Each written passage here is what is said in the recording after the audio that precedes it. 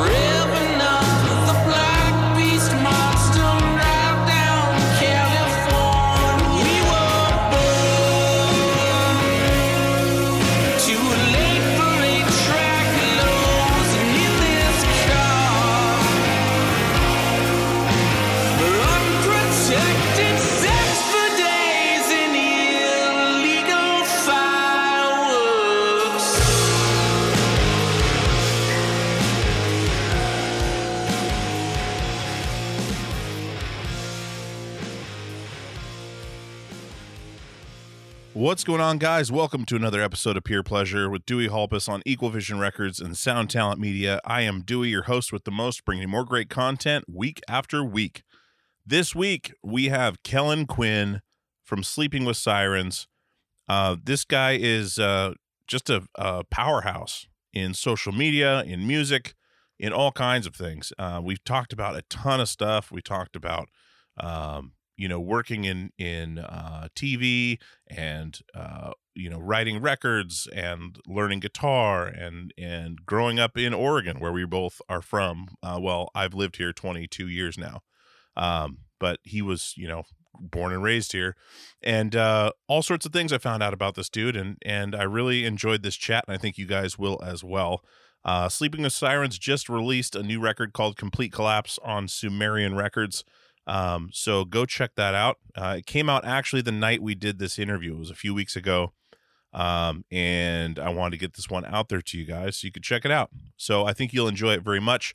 Thank you guys for listening week after week. I really appreciate it. Let's get some business out of the way and we'll jump into the conversation. So purepleasurepod@gmail.com is the email if you want to get in touch with me. Purepleasurepodcast.com is the website. Everything's there if you want to show someone the show.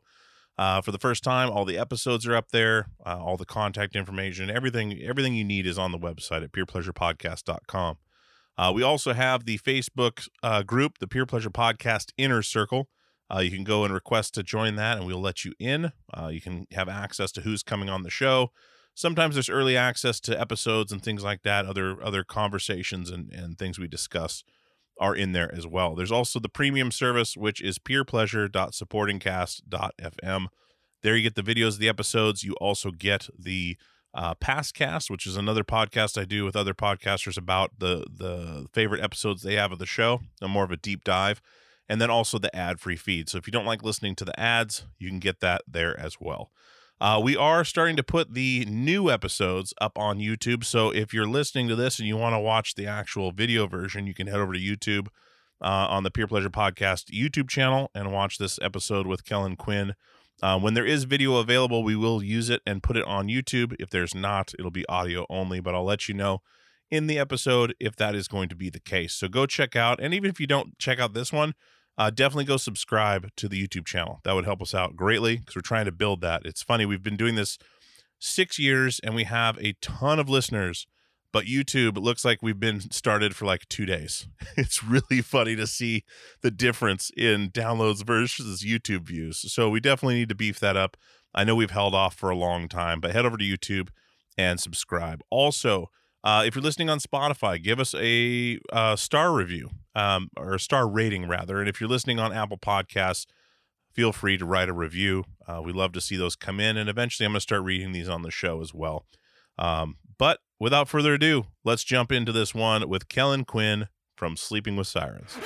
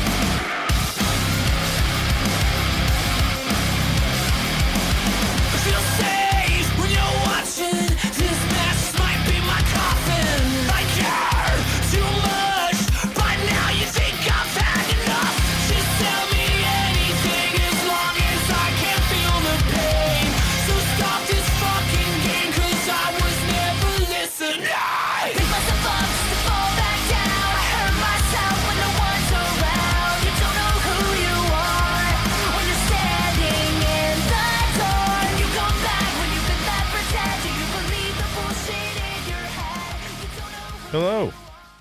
Yo, how's it going? How are you, man? Good, thank you. Thanks for having me. Absolutely. I'm stoked to have you on, man. That was the fastest connection ever. I'm on 300 well, even that, it usually takes like 15 seconds for everything to, like, you end up staring at each other awkwardly, waiting like, can you hear me? Can I hear you? Can I hear me? You were here instantaneously. You must have a new phone. I have a nice one. Excellent. Well, right on, man. Well, thanks for coming on the show, and I'm glad this worked out. Are you on the road now, or are you at home? Yeah, we have a day off today in Kansas. We're in like some random small ass town, and we've been we did like rehearsals for like 5 days, and then just 2 shows in a row. So pretty tired, but it's record release week. It comes out tonight, so we're excited. Yeah, very, very excited. Dude, that's crazy. You guys have a new record coming out. Blink 182 is back together. It's all happening at once. Yeah, it's all happening. Dude, absolutely. Well, right on, man. So first off, can you tell me about this When We Were Young Fest for a second, where you're on your way to? Because so many people thought it was fake. I didn't buy into that it was fake. I just didn't know how it was going to work, especially having like 2 shows and then like a week off, and then or is it 1 show, a week off, and 2 more? No, it's 2 shows, a week off, and then 1 more. Okay. Yeah, so that's why we kind of built this little tour around it. I think that it was just kind of coincidence that it was also like album release week, so like kind of worked out that way. But yeah, as far as like the festival, like we didn't even know we were playing it until the flyer came out. Mm-hmm. 'Cause they're like pretty strange about even telling the bands, because they didn't want to like blow its cover or anything. And yeah, I mean, that's really all I can say about it. I don't really know until we get there and see how it all works. Like, I think it's pretty interesting that they announced next year's already before even like trying this year's. Yeah, that made it even more strange. So did they reach out first and like ask if you were interested in doing it, and then just didn't tell you were doing it till later? I think maybe they told like our management or something, but no, like we saw it come out and we were just as shocked as everyone else, like didn't know about it. And we're on the lineup. And a lot of people keep asking me like, how does it feel to be included in like this thing? And I'm like, I don't really know how to answer that, because I didn't really have a choice. Yeah. I'm like, I'm excited to be a part of it. And I feel like it's cool to be included, I guess, within this, I don't know, nostalgic like scene of bands. But yeah, it's strange, you know, dude, that is the weirdest thing I've ever heard for management to make that decision without talking to the band is the weirdest thing. Yeah. I don't know. Wow. I don't know. We are. How do you feel about that? I'm curious because if our management had done that, I'd be like, what the fuck are you talking about? Like, yeah. Really? I don't know. I think maybe it was like one of those calls where it's like to be included in this is a pretty big deal. Mm-hmm. And I think that like, you know, they know the bottom denominator of like what it is that we are booked at. And I guess it's like, makes sense financially and it makes sense strategically, then maybe they just felt like it was okay to pull the trigger on it. I don't think that we would have said no necessarily. Yeah. But yeah, I don't know. I think that it's like, it's kind of cool how it played out. You know, it's kind of like one of those things where I think that it just adds to like the interesting factor to the whole thing. Like, let's shock the bands. Let's not even let the bands know they're playing, and it'll be a shock to everyone. Because I know a lot of the bands, like people are like, "Is this fake?" And a lot of the bands were answering like, "We don't know." Like, yeah, it was such a weird thing. Like, it just came out of nowhere. It's like, how do you get every one of these bands in the same place? It's crazy. Yeah. Yeah, that's going to be the interesting thing too, because I know the set times are like pretty strict on being 30 minutes. Mm-hmm. We were like rehearsing, and we rehearsed like this headliner set that we're doing, but also the When We Were Young set. And I think that we were like a minute and a half or 2 minutes over, and we're like, fuck, what's going to happen if we're over? Like, kill it. What is it? How are they going to, do this? Like, I don't know. Man, I'm excited to see how it plays out. I honestly think it's going to be fucking chaos. Yeah. But I mean, Warped Tour is kind of like in a similar vein, I guess. Mm-hmm. So I guess if they're using that kind of, I don't know, if they're doing it that way, I'm sure they're probably using so many of the same people that ran Warped Tour as well. Like I guarantee I'm going to see so many people that did Warped Tour, like running the stage managing. So I'm sure it'll go smooth, but it'll definitely be chaotic. Man, when did you guys first do Warped Tour? Do you remember the year? It was probably, I know it was after our second record had come out. Okay. So I'm going to say like around 2012 probably. Okay. Was the first that we did. Because we did Warped Tour 2003. Okay. 2005 and 6. And there were people when I went in 2015 or 2016 that were still working there. Right. Like, I forget the dude's name, always had his shirt off on the main stage. What's his name? All the tattoos and like the hair. Yeah. Like Kenny. Yeah. Kenny. He'll probably be at When We Were Young. Yeah. So this must be Lyman as well. He's going to be there because we're doing like this other event with Kevin Lyman. It's like this charity thing. So I'm sure that he has some part in it, but I don't want to record saying that because I don't know. Sure. I don't know either. I don't even know why I didn't even look into that, because I figured you'd have some do it, because this would never have happened if Warped Tour was still happening, because there'd be no demand, because it'd already be happening with a lot of these bands, which I love that they put it all together. When was the last? It wasn't that long ago, was it? Bro, it was. Was it 4? Was it 2019 or 2020? Because I remember NoFX was late. The pandemic. When did the pandemic happen? 2020. So it would have been 2019, I think. Okay. Yeah, that makes sense, because I think we did like 2 tours on our last record, and then everything shut down. So we were like in the very beginning stages of promoting our last record and everything. So, dude, it's so crazy. I feel like that whole thing like fucked up time for me. Like, I feel like I can't, it's like almost like there was a before and then there's an after, but it's like everything is kind of like blurry at that point. It's weird. Do you feel like you've come out of it? I don't feel like I've come out of it yet. Like it's still, the world has changed in a major way. I don't think anyone's come out of it. I think that we've all just kind of, I don't know. I think there's a lot of events in history. And I'm reading this book right now about Kid A, the Radiohead album. And it's talking about how that record, a lot of people thought it was like foreshadowing like the events of 9/11, or how they kind of like, there's like some weird things about that record and the fans like kind of like attribute it to that, maybe like Radiohead. But I found that interesting because I feel like I've gone through like some shit like that in my life, like especially because I went through 9/11 and then went through COVID. And I feel like we go through like these crazy fucked up scenarios and then we just carry on. And just like, I guess we have to in order to just live and continue living. But it's like really like traumatic when you think about it. It truly is, dude. It truly is. Do you remember where you were on 9/11?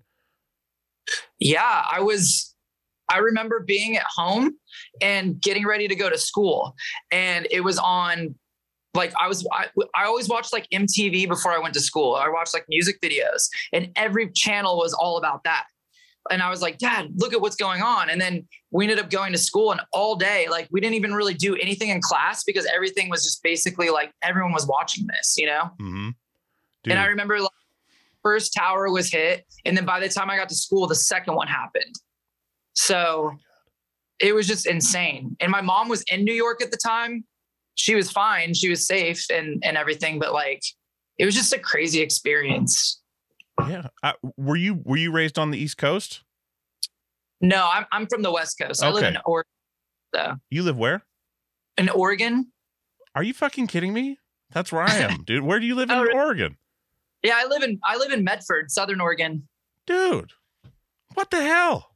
I had no idea. I'm just right up I-5 in Portland, man. Yeah. Are you in Portland? Yeah. Oh, cool.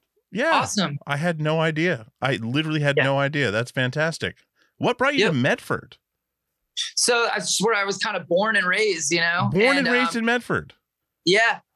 Yep. You and Paige Hamilton from Helmet, dude. And then my mom, she got remarried, and then I have family in Michigan. So I ended up there for a little bit. Then I came back and my wife and I met, and then just, you know, once the band took off, having family and like a home base has just kind of like kept us in Medford to this point, you know? So I think once the kids are grown up enough, we might relocate somewhere. I don't know where, but yeah, that's where I've been most of my life. So. Man, that's awesome. I had no idea. And I just saw Helmet the other night, and Paige was talking about, he's been on the show before and he was born in Medford and raised in Portland. But yeah, Medford's like his hometown, but he calls Portland his hometown. Yeah. No one claims Medford as their hometown. Yeah. I don't know why though. Like Medford, Ashland area is gorgeous. Like it's a wonderful part of the state. Yeah. More so Ashland. Jacksonville's really nice as well. I feel like Medford could be really cool if they put some time and effort into the downtown, but they just don't, you know, just like, I don't know.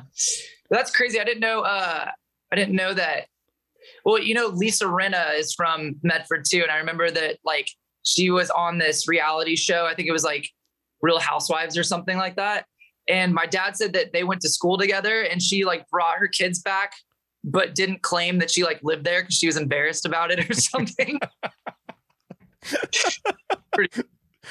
Now I feel like Portland's that spot where you don't want to mention you're from. It's changed so much, but man, that's awesome. See, I grew up in Alaska, so like I've been in Portland since 2000, and yeah, it's really changed. But I've always loved. We used to play shows in Medford. We played some garages in Medford, like nice random spots, Ashland, like coffee shops in Ashland, and yeah.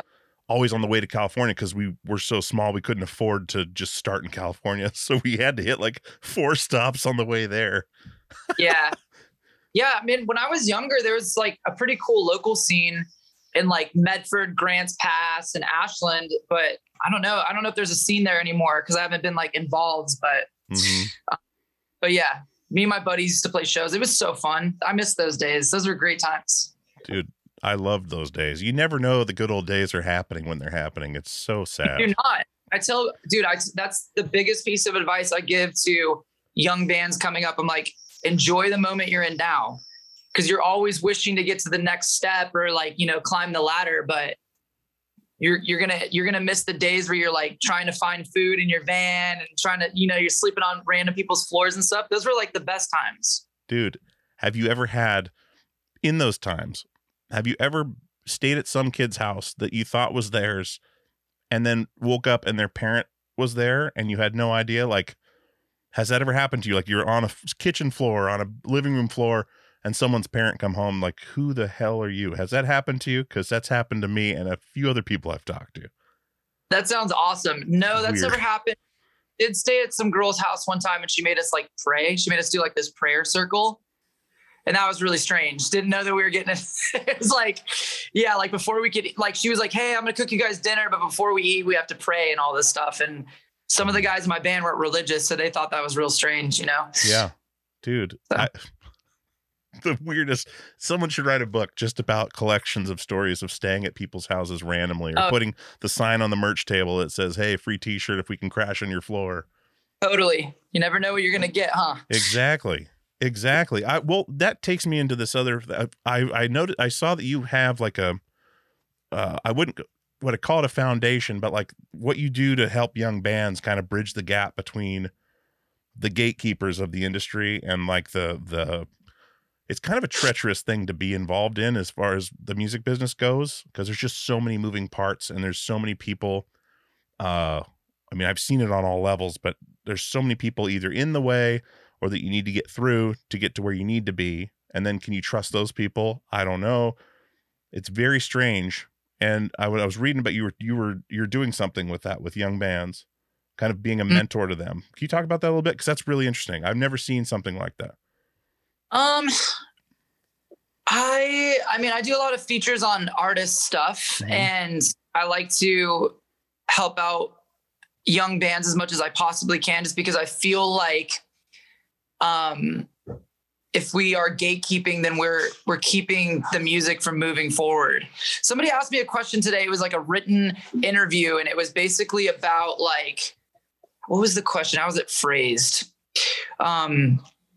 Something along the lines of that. It's just like, it's like, who are we to say that this is just ours? I feel like that's what makes the scene, is that it's like, it's accessible just enough to where it's like, it could just be yours, but it's also fun to like share it still. It's like the only music scene I think that's prevalent still today that is like, it just reminds you of like having records and discovering music for the first time. I'm still all about that. I'm still about discovering new artists and like being like, yo, have you heard this band? Or like, check out this band. And if I can help put people on, then I think that that's a really important thing, like we're always going to have like the bigger artists that are like at the top of the umbrella. But I mean, I think it's more fun to just discover like artists that people don't know about and talk about it and kind of like pull from that instead. Mm-hmm. Isn't it cool that like most bigger artists, if you look, like there's that show on YouTube that Amoeba Records does, What's in My Bag. Have you seen that? I love it. So great. Love that. Yeah. It's always there, but they're always picking bands you've never heard of, because who influences the people that influence? Yeah. It's always people that have not usually hit that mark. They're usually much smaller and more obscure. And that's super interesting to me because it creates the influence that then influences the mass, like the mass audience. Super, super interesting stuff. But what you're talking about, where like, certain people make it to this certain degree and some people don't. It's super, I mean, everyone can't be on that platform. I kind of love that. I kind of love that Amoeba does that though. Like they invite, I mean, it's like, what is it? There's all those like online performance stuff too. Like the one in Seattle, what's that one called? KEXP, like all of those shows too. It's like, they don't ask like a lot of the bigger artists to come do it. It's like a lot of these indie artists that they ask to do it. And I've even inquired if we could play some shit like that and they don't respond. And I think that's so hard body. It's like, keeps you humble, you know? Yeah. But yeah, I mean, dude, I follow all of those different channels on Instagram, and I'm always discovering new artists through that. And I think that's so cool. I love the what's in my bag. I always like to see what people put, because I feel like a lot of artists like try to find the most creative shit that they can stick in the bag that make people go, oh, that's weird that they put that in there. Yeah. I don't know. The film scores. My bass player would put something so stupid in his bag. Like he put like Sweethearts or something that had nothing to do with music, you know? he'd go to that little toy section in the front of like little kitschy gifts and just fill it with that shit. That's fantastic. Oh my God. So you guys haven't done like Audio Tree Live or any of that stuff? That too. Yeah. That's the one, because I discover so many bands from that, but then also you get like to put it on Spotify. It's like a live record and it's professionally recorded. And the video, it's amazing. There's this band I was connecting with Equal Vision a while back called Glacier Veins. And they're from Portland, and they did an Audio Tree Live, and it was fantastic. And now they have that on Spotify and video content. I don't know how it works, who gets the royalties from it, as far as I don't know how that part works, but that's a badass thing to have. It is really cool. Yeah. I like that one too. That's another one that I follow, and I discover a lot of artists through them as well. Are they based out of Chicago? Is that where they're from? I think it's Chicago. Yeah. That stuff is incredible. Between that and Spotify, which Spotify I had my doubts with, but I've found so many bands through that too, just randomly coming on. Like after you, I have a Mercedes from a band called Soft Cult. I'm not sure if you've heard them, but super like shoegazy stuff from Canada. I think they just played with Muse. Cool. Just came on my Spotify, and I was like, this is incredible. And so I reached out because I was like, this is great. And here we are. Called? Soft Cult. Okay, I'll check it out, because I'm really into like the shoegaze style right now, actually. Like, you know the band Dive? Yeah. Yeah, so like I've just been recently getting into those guys, and I really like their music a lot. And this band called Nothing too. Have you heard them? Yep, my friend Christina plays bass for them. She used to sing for a band called Gouge Away from Florida. Okay. Cool. We were actually just texting before we got on. There's a band called Teenage Wrist too, which you've probably heard. I love that band, but yes, Soft Cult, incredible. It's two twin sisters, drummer, guitar player, and it's incredible, dude. You'll like it. You'll like it for sure. But speaking of this all wraps me around into one little thought, but joking about like staying at people's houses. I had Chris from Under Oath on, and he was talking about how they played an entire show at someone's house that wasn't even theirs. Like they brought everyone there. The girl that put it on brought everyone there, put on the show, videotaped it, and then showed it. I think it was her boyfriend's house or something, that they had an entire show in this room. But that takes me to Spencer. Yes. And his collab with you guys on Crosses. That song kicks ass. Thanks. There's a lot of collabs on this record. It seems like what spawned that, because and how you chose who you wanted, because Spencer's fantastic. But yeah, talk about that, because I see you collab with a lot of people, but not a lot of people collab on your stuff like on this record. Yeah, it's pretty rare. I don't like to give parts away. So it's like, it has to be right in order for it to make sense.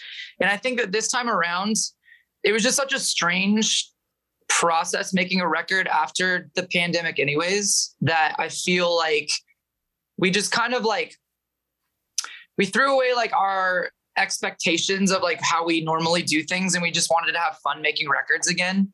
And we went into the studio and we had these songs, and I think we came home. What we like to do now is we like to go in, record some shit, and then go home for a little bit and just kind of sit on it, instead of like just saying like, this is definitively what it's going to be. And I was in that process, and I was like, I didn't really like the second verse that I had for Crosses. And I thought, man, Spencer would take this to a whole nother level. Like the breakdown specifically, I just didn't really like what I had there. Mm-hmm. And I remember I sent it to him without those parts in it. And what he sent me back, I was just like, it's exactly what I wanted. And I think that kind of sparked the interest in seeing what else we could add to the songs. Mm-hmm. I think his first one that I got back, and I'm like, okay, cool.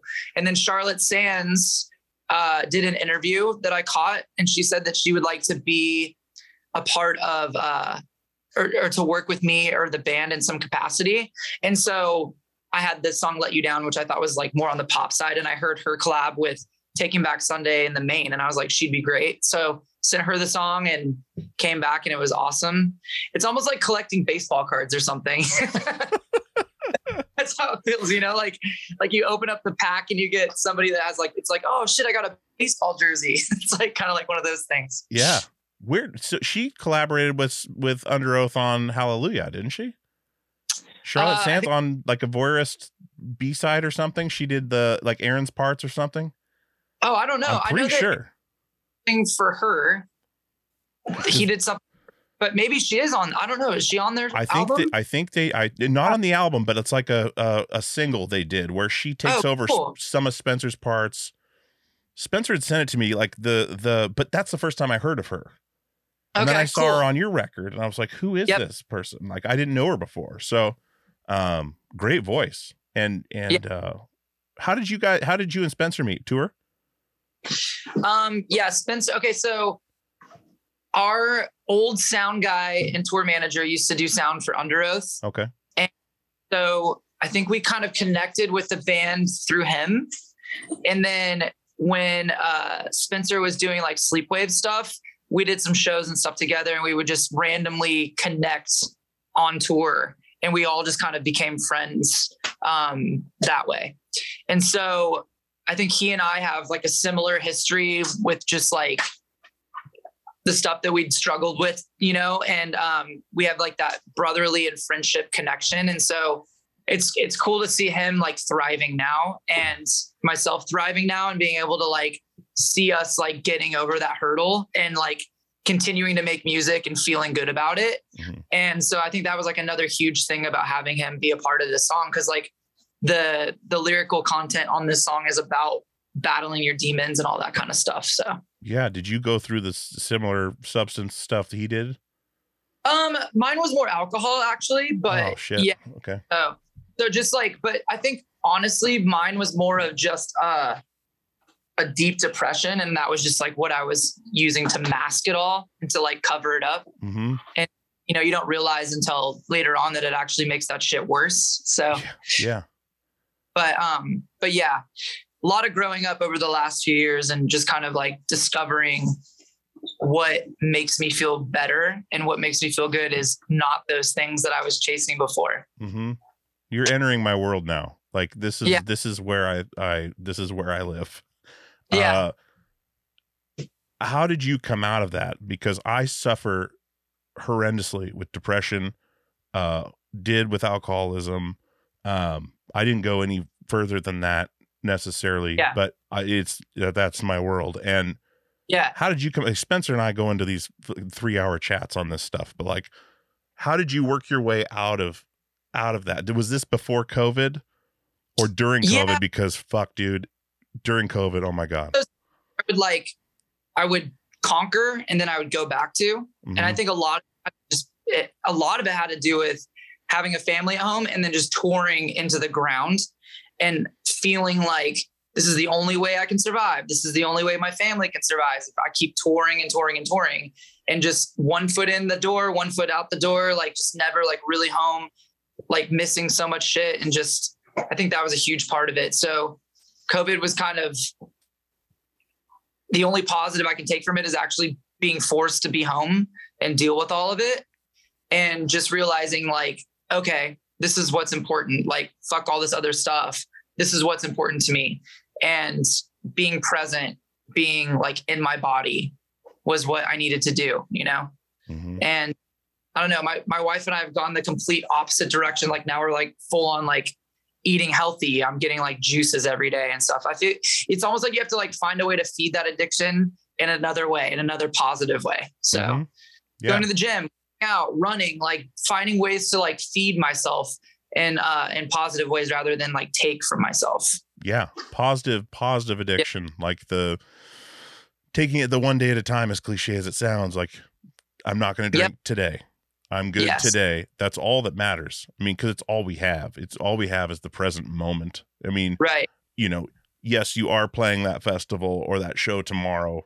So far, what if everything changes? Today you have, and that's one thing I also struggle with is being in and out of different worlds. Like you're talking touring 1 foot out the door all the time. Like that's a very real thing, man. Like not being present. It's so easy to not be present. It's so easy to not be fully invested in something, and always have something else on the side or something else to look forward to. But also trying to forget or try to get back faster to where you were. So I'm on tour for a month. Shit, if I can make it go faster, if I do this, this, and this and get home. But then you're home, You're like, shit, I got to get back on the road. We got to pay for this house. We got to pay for this school. Like it's a constant deal that just never goes away. But to be able to master that and find peace in both is, I don't know if it'll ever happen for anyone truly, but it's an interesting situation to be in, where you're living. Right, to make it the best scenario as possible. Mm-hmm. I mean, dude, I'm lucky I get to play music for a living. Like I'm not complaining at all.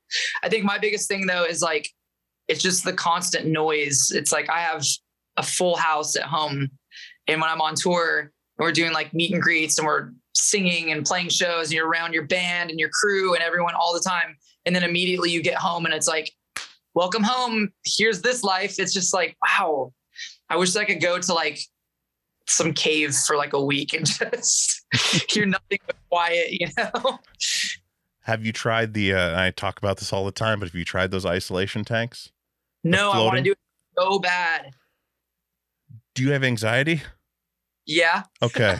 I tried it because I talk about it on the show all the time, and I finally decided to try it.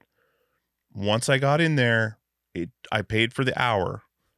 Once I got in there, I finally relaxed at about 50 minutes because I could hear my heartbeat and my breathing, and I could you come to grips with your own mortality because you're feeling and hearing your heartbeat. And I'm 6'5", I'm huge. So all my extremities would keep touching the side of the tank and keep making me forget I was weightless. So you may not have this issue that I did with that, but I did not calm down until almost the end. But when I did, it was insane. Everything kind of changed in my brain because same for me. I'm always around my kids at home, at work, here. Here, you're in my ears. This is all I hear is you, which I love because I'm in the moment. But there's never really a time to shut it off. Yeah. And that is extremely difficult. And especially in your situation where you're doing the meet and greets, you always have to be on. Right now you're on, right? Technically, so am I, but my situation's very different. But when you go do those meet and greets, you go out in front of all those people. You have to be Kellin from Sleeping with Sirens. Yeah. Not Kellin Quinn. Or the Kellin Quinn that people think you are. Right. And it's not saying that you're putting on a face, but you do have to be on somewhat. And I think people recognize that. But living in that is just, it takes a toll. Yeah. It really does, because you're giving away so much of yourself and not getting as much in return of genuine reciprocation. It's I think that's something I'm learning is that just because this is what I do, I make music and it's a part of me, doesn't mean that it's all of me. Mm-hmm. And it took a while to figure that out because you do get lost within the character. You're just saying, Yeah. Comes your identity, this thing that wasn't even how it started. I started off as this kid that used to gel his hair back and make these ridiculous songs with my friends in their home studios, and then it turned into this whole other thing. And I think you start to feed into that shit. So it's I think that helps too, being home, just kind of realizing this is who I am. I'm still that kid with the gelled back hair. I just have longer hair now. Yeah. You're the same person. Just more people know who you are. And that's also a weird thing. And I love that, before I didn't know a whole lot about you before this chat. And I went on Instagram and I was holy shit. You have a lot of followers on Instagram. Mm-hmm. This is something I talked about with Tom DeLonge. How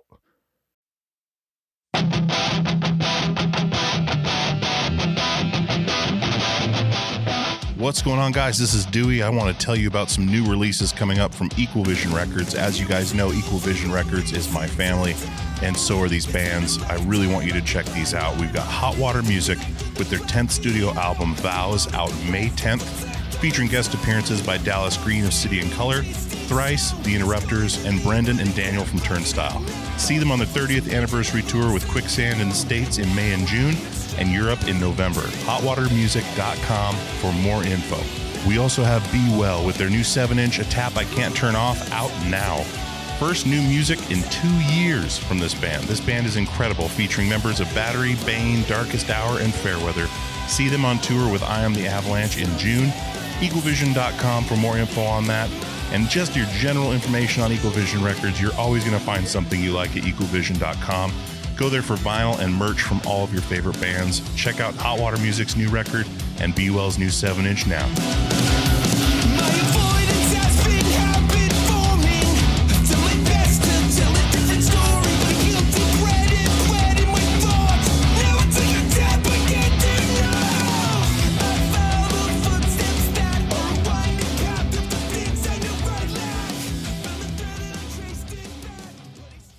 What's going on, guys? This is Dewey from Peer Pleasure, and I want to tell you about our newest sponsor, DistroKid. DistroKid distributes your music across all online platforms. They are an amazing company. I've enjoyed working with them the last few weeks, and they're going to be with us for a while, and I really, really appreciate that. I love working with great companies, and DistroKid is one of them.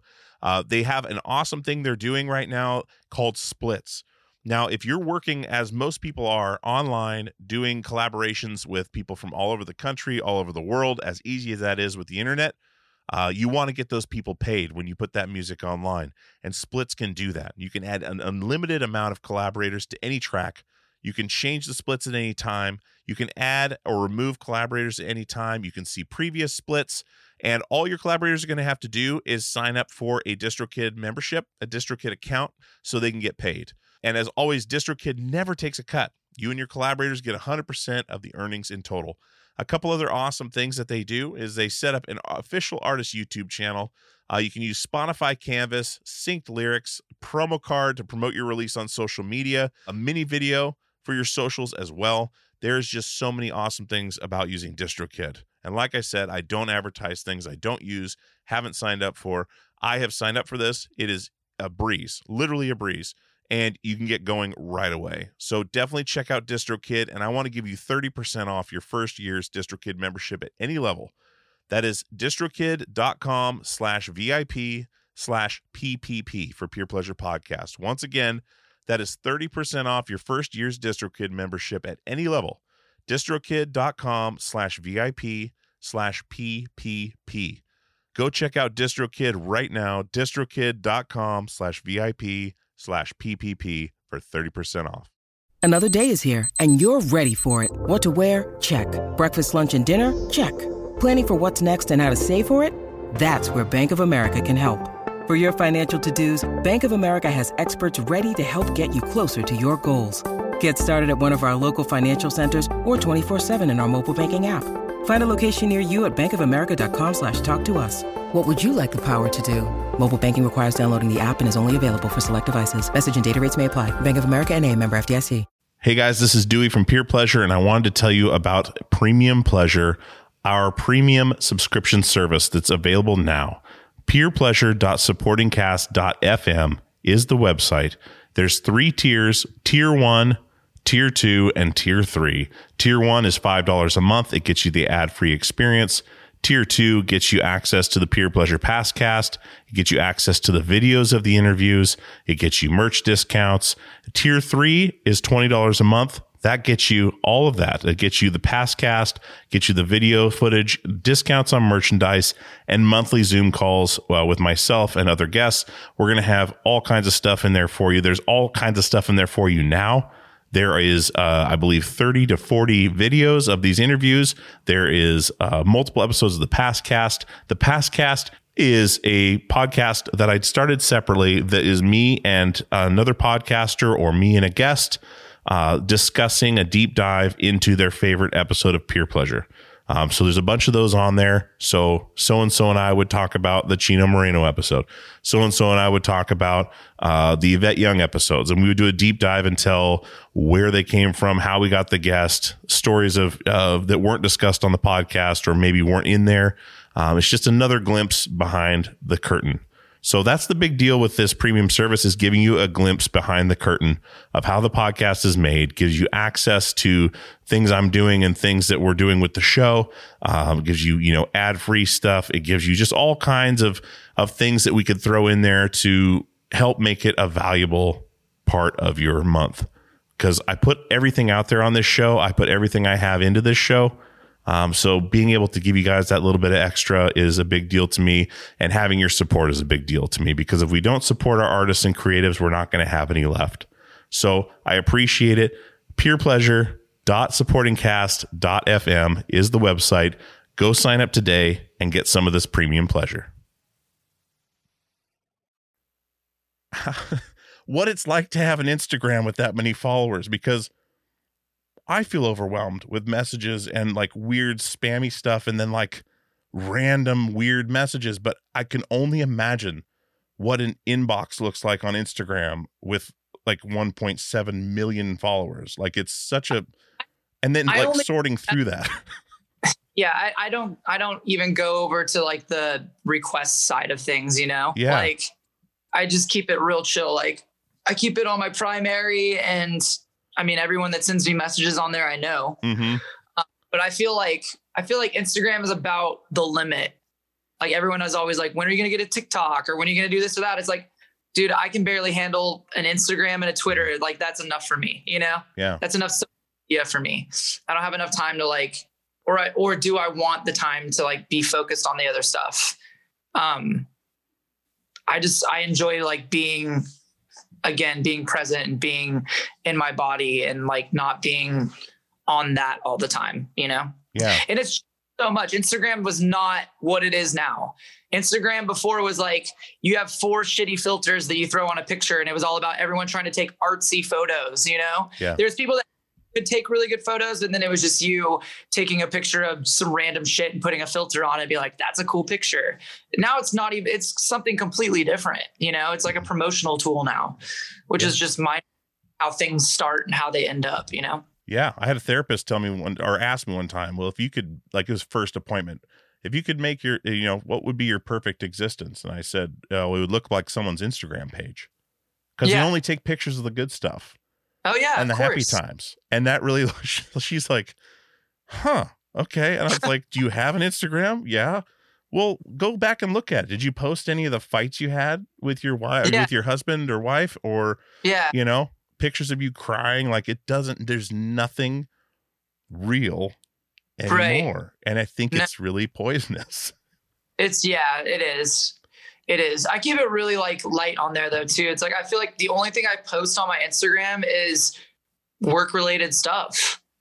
Mm-hmm. I remember to post like photos of like my daughter and stuff when she, was first born, and like every once in a while I'll post something of my family, but like, I like to keep that to myself now. It's weird. Like she starts to say things like, why did you post these photos of me back then? Now they're like, now I find them on YouTube because people make like these, videos, and like her face will be on them and stuff like that. And she's grown up enough to ask me like, and you don't think about that when you're younger, mm-hmm. How mm-hmm. when she gets older. So I don't know. It's all like a learning experience. And I feel like we're learning in real time. We don't know the effects of everything, but we just kind of, here it is. It's part of being a parent, is trying not to pass your bullshit on to your kids. You end up doing it, but you try to minimize it. Yeah. Right. We struggle with that too. Like posting pictures of our kids online, just even on any form of that, because they don't really have the choice in the matter. And then people go and take pictures, and they take the pictures off there, save them, whatever. And it just gets super weird. But I think what I've realized is that your kids are going to resent you one way or another, even if you feel like you've done the best you can. Do your kids come out with you and watch what you do? Have they been to a lot of shows? They're going to come out to When We Were Young for 3 of the shows. And they like to do that. Yeah. my stepson's like, my middle stepson has come out to like a bunch of shows, and he likes to help out, like doing VIP stuff, or sometimes we'll have him help out on stage. And he really likes to be a part of that world. He has a lot of fun. I mean, what kid wouldn't? You get to travel and go to like a different place every single day. You know, it's not going to school and sitting in a classroom. So yeah. I remember when job shadowing came around in my high school, I went with my neighbor instead of my dad, because my dad worked at a grocery store and my neighbor was a pilot. So I felt bad, like, fuck you, Dad. Like, I'm going to go with the neighbor because he's got a badass deal. And I've always felt bad about that. But I assume that would be a popular one for you guys if that was to come up. But to go out to a festival and do that. But man, so the new record comes out tonight. Yep. God, that's wild. I remember that. How did you guys, and I know I'm going all over the place, but we were on Rise Records in the beginning. And I know you're not on Rise anymore, but when you guys were on Rise for a while, right? Yeah. How did you guys get signed to Rise? Because we literally got signed off a little show in Portland at the Blackbird, and there was like 4 bands on the label, and they had never recouped a record. And we're like, dude, we're gonna tour our asses off. And he's like, all right, I'll take a chance. Signed us, and we got bought by Fearless like before it came out. And then everything just started blowing up with Rise Records. So I'm curious, when you guys came into it, how you did on a personal level, just because it's, you know, where I was as well. So we got introduced to Rise Records through the first producer we worked with. He was like an A&R, I guess, through them. Okay. So he basically just sent them a few songs, and they're into it. And Rise did not expect us to do as well as we did, because I remember when we were making our second record, they were like really hyped on the Of Mice and Men record. They were like, this is going to be the one. And they were like showing us that. And then I think that we ended up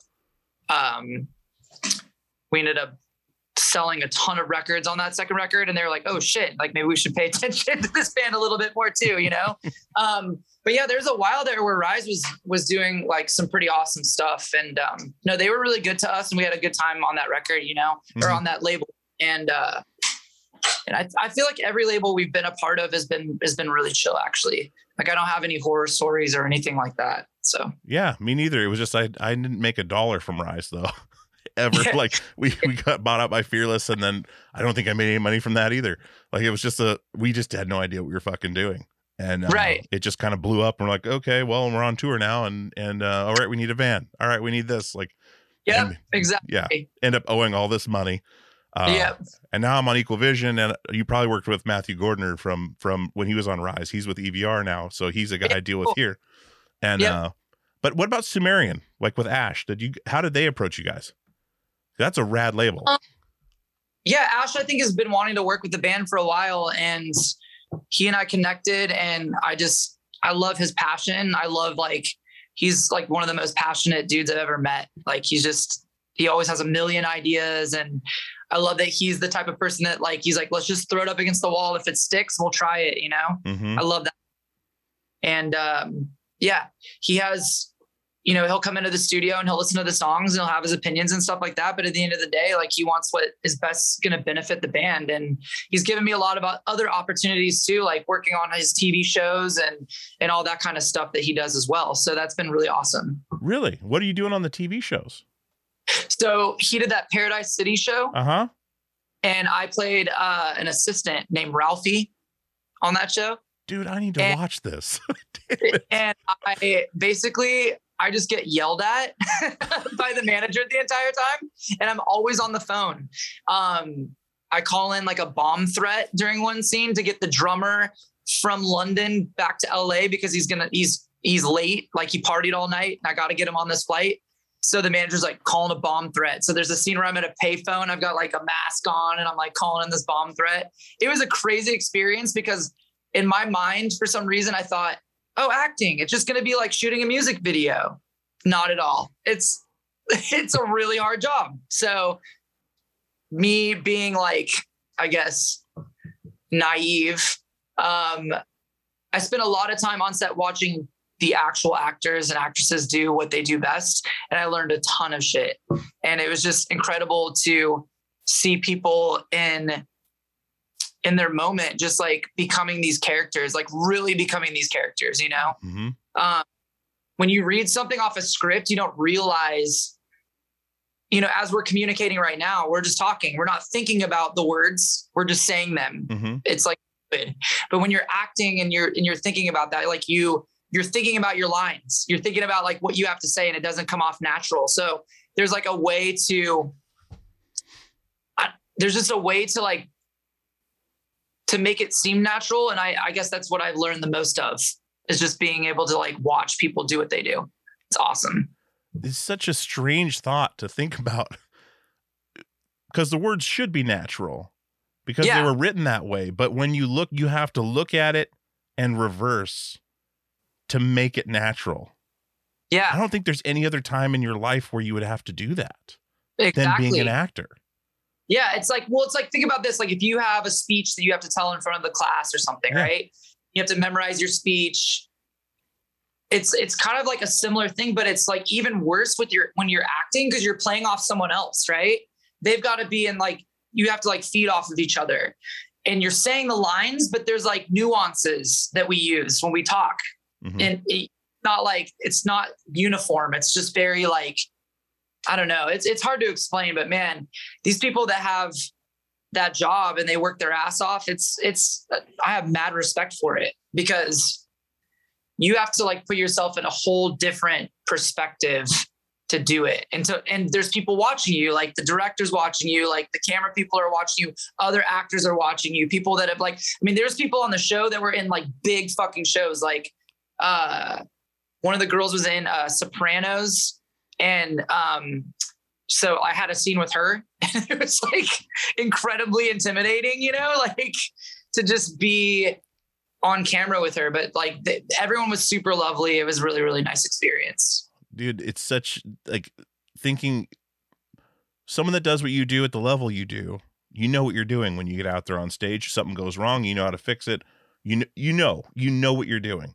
But then you go into this other world, which interestingly enough is because you do what you do, because otherwise you wouldn't know Ash. He wouldn't have asked you to come over here. So now you're thrown into something that you have no idea about, and you get to learn all again, but then watching as the guy who knows nothing. Yeah. That's so grounding, like, and humbling. Yeah. I mean, you don't really realize that, do you? Like when you're on stage, like you're just saying, like, you know what you're doing. If something's broken, you know how to fix it. It's like driving a car. When you first learn how to drive a car, it's fucking scary. But now it's like it's like half the time I'm driving places and I'm not even like, I don't even know how I get there. My body just knows where to go. But like, I think there's something to learning something new and going like, oh shit, maybe it was this hard to sing before now. Maybe it was challenging. Because I think that we're naturally gifted at certain things, and like that definitely helps. But like right now, I'm learning how to play guitar, and it's a whole different thing.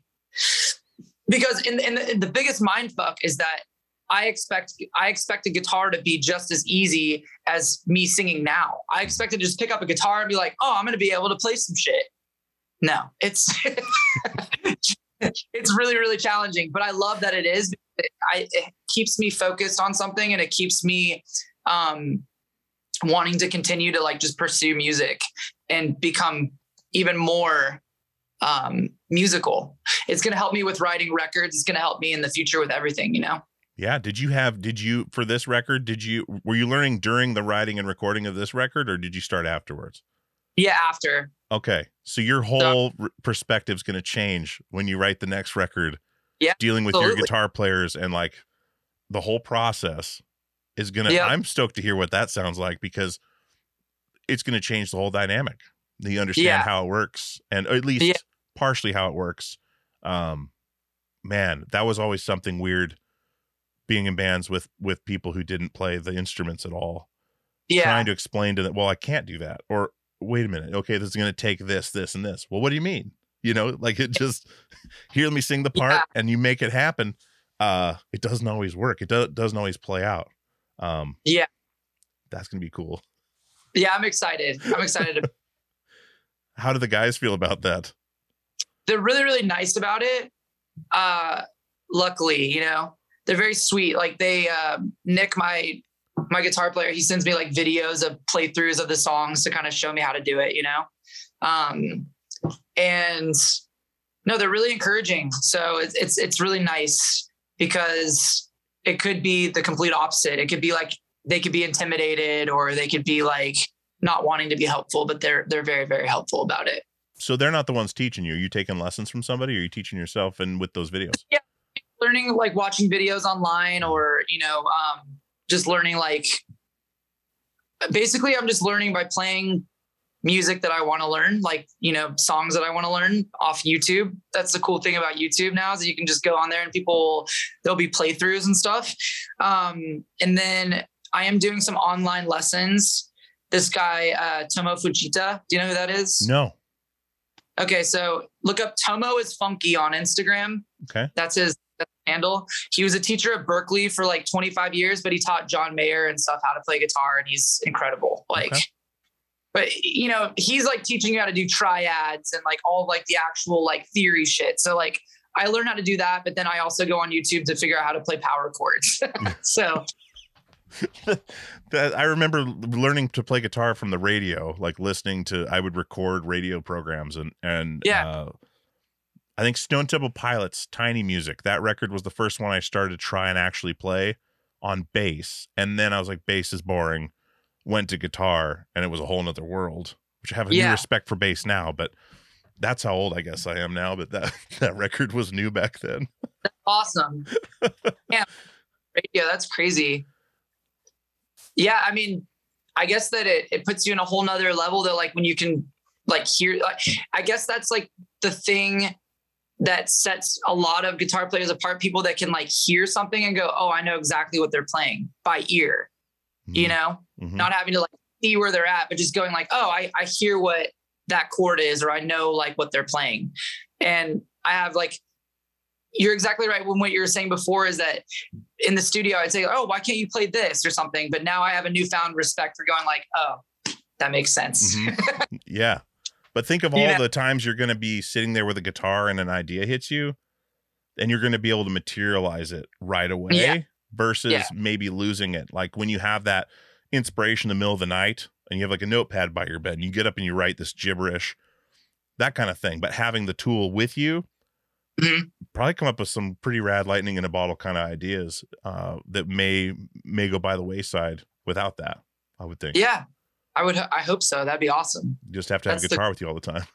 Yeah. But then that's something you can teach your kids, you know, once you know how, get lessons from dad, right? Like, do you teach them? Do they sing? My daughter does sing. My middle stepson, he wants to do the drums. So we're looking into getting him a drum set right now. Okay, man, that's going to be cool. Then you can jam. Yeah. The family jam, there's something about it, man. Whether it's just singing and playing or having all the instruments, which we don't have enough at my house, but like, I'll play guitar. My son will start like just tapping on this, the I forget what it's called. It's the drum you sit on and you tap, it's wood. Oh, the cajon? Yeah, the cajon. But it's a kid's version, but he'll start like hitting a beat and we'll just start playing together and you lock in. It's that feeling like you're talking about with acting that we experience on stage musically, is we're conversing musically, sonically that way. Right. But that feeling when everything locks together and the idea comes together, there's no replacement for that in the world. I really feel it's a truly magical experience. And I think that's what keeps people coming back, writing more records, writing more songs, instead of just sticking to what they have and playing the hits. Like they're continuously trying to find that magical moment again. Yeah. It's a real beautiful thing. And it's hard to explain to people that don't play music. Definitely. One of those connections that you can't replace that.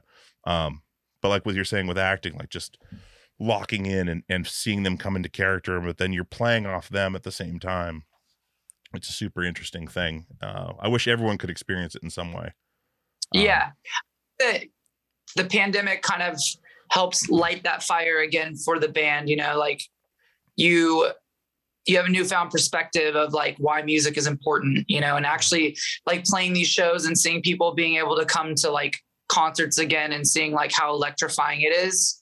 has like really been like a huge positive thing in my life, because you take for granted what is important, and then you realize like how important it is when it's gone. Mm-hmm. And that's been a huge thing for me. So yeah, dude, it's real, man. It's real. What was the first show you saw post pandemic where you actually like went and watched the show versus playing it? So it was when we were doing this other show with Ash, and it was called No Cover. And it was like, it's basically like The Voice or American Idol, but it's all original artists. And we recorded it at the Troubadour, and the judges were Alice Cooper, Gavin Rossdale, Lizzie Hale, and all these other like amazing. Abasi. Yes, exactly. Yeah. So just getting to watch those people get up on stage and play in front of these amazing legends, and that's your first show back. Interesting, like, dude. That was my first concert back, was watching that and being able to host it and be a part of it. So wait a minute. I feel completely ridiculous right now. You were hosting that show. Yes, I was. Yeah, me and Katie Babs. What in the I watched that season of that show. No wonder I didn't put it together. Yep. I am completely embarrassed. Holy shit. I watched that show. I didn't even put it together. Yeah. I'm putting it together right now. I'm like, yeah, Jesus Christ, man. I was watching it on my phone, to be fair. But that band that fucking what were they called? With the acoustic guitar, like the super Native Howl? Yeah. I think my buddy Blasco manages them now. Nice. The connections are just coming in. Okay. Wow. Okay. I'm sorry. Wow. No worries. Dude. This happens every once in a while on here, where something just like this epiphany, like, I know who you are, like on another level, not just in the band, but like, yeah, okay. That makes more sense now. I saw Jawbox. It was my first show back. And I just felt the kick drum, that first kick of the kick drum where you feel it in your heart. And I was like, I didn't know how much I missed this. Holy shit. And it just changed everything back. It was Jawbox and Jawbreaker back to back. Oh. Same tour. And it was at the Roseland in Portland. And it was just like, here I am. Sold out. And you could still spin around with your arms out and not touch anybody because of the diminished capacity or whatever. Right. Absolutely crazy, dude. Absolutely crazy. Well, what is next? The record comes out tonight, touring to When We Were Young. What do you got going the rest of the year? Or can you even talk about it? We're going to Australia in December. There's a festival there I think it's called Good Things. Okay. So we're doing that. And then other than that, just kind of playing it by ear. I feel like one of the things that I was pretty adamant about when we came back to playing music again is that I want to be more choosing of what tours and stuff we decide to do. I definitely don't want to go back to touring into the ground again. So definitely making sure that I spend time home with family too. Mm-hmm. And, but yeah, trying to get to UK again, Europe again, and just, trying to like enjoy playing these shows in front of people that want to see it and hear the music. And just taking it one day at a time, like we were talking about earlier. Yeah, dude, it's all you can do. You're good for today, and that's good enough. Yeah. It's so hard for people to understand sometimes, but just being present. It's one of the hardest things to do, man. Like we were talking about, being present in the moment. You're going through the motions. You've got a set list. You've got whatever. There's always some kind of a plan, but just enjoying the ride is super hard. And if you can really harness that, I think everything goes so much better, so much more happiness. Man, this has been awesome, dude. I really appreciate you coming on. And when Becky reached out, I was like, yeah, absolutely. Let's do this thing. Like, it's great. And I'm stoked you're from Medford. That's rad. And so close. Are you guys going to make it up to Portland soon? Not on this one, but yeah, hopefully we'll come back. Okay. And, but when I do, I'll let you know. You can come hang out, dude. It'd be awesome. Dude, that'd be rad. I've really enjoyed getting to know you on this. And like I said, I just did not put those two together. I don't know how. Anyway, this will go on the best of like the times I've fucked up and like, wait a minute. love it. Yeah. Dude. And I'll be honest with it too. Like I watched that and you were a great host, but I didn't put it together. I didn't recognize the name at the time, so I didn't put it together. Yeah. But that's such a good show. Oh yeah, I agree. And it's hard doing that shit. Hosting a live show like that, being an MC, like you got to be just as entertaining without a band. Yeah. You've been in so many damn facets of entertainment. It's awesome. Cheers to you, man. And I really appreciate the time and the new stuff is really awesome. And I'm stoked for it to come out. Release day is a big day, man. So I'll let you get back to your evening because it's gonna come out here in a few hours. So. Well, thanks so much for having me. And yeah, hope we can connect soon. And I appreciate it. Thank you so much. Awesome. All right, Kellin, we'll talk soon. See ya. Peace. Bye. Bye. All right, guys, I hope you enjoyed that episode with Kellin Quinn from Sleeping with Sirens. I know these guys just got off the When We Were Young festival, the first weekend, and the next one's coming up this week. Well, actually, when you hear this, it'll be over. So just coming off the When We Were Young festival, which was really awesome to see that actually go off and be complete, aside for the first day being canceled, which was a little strange. I mean, it wasn't strange. It was a definite weather concern.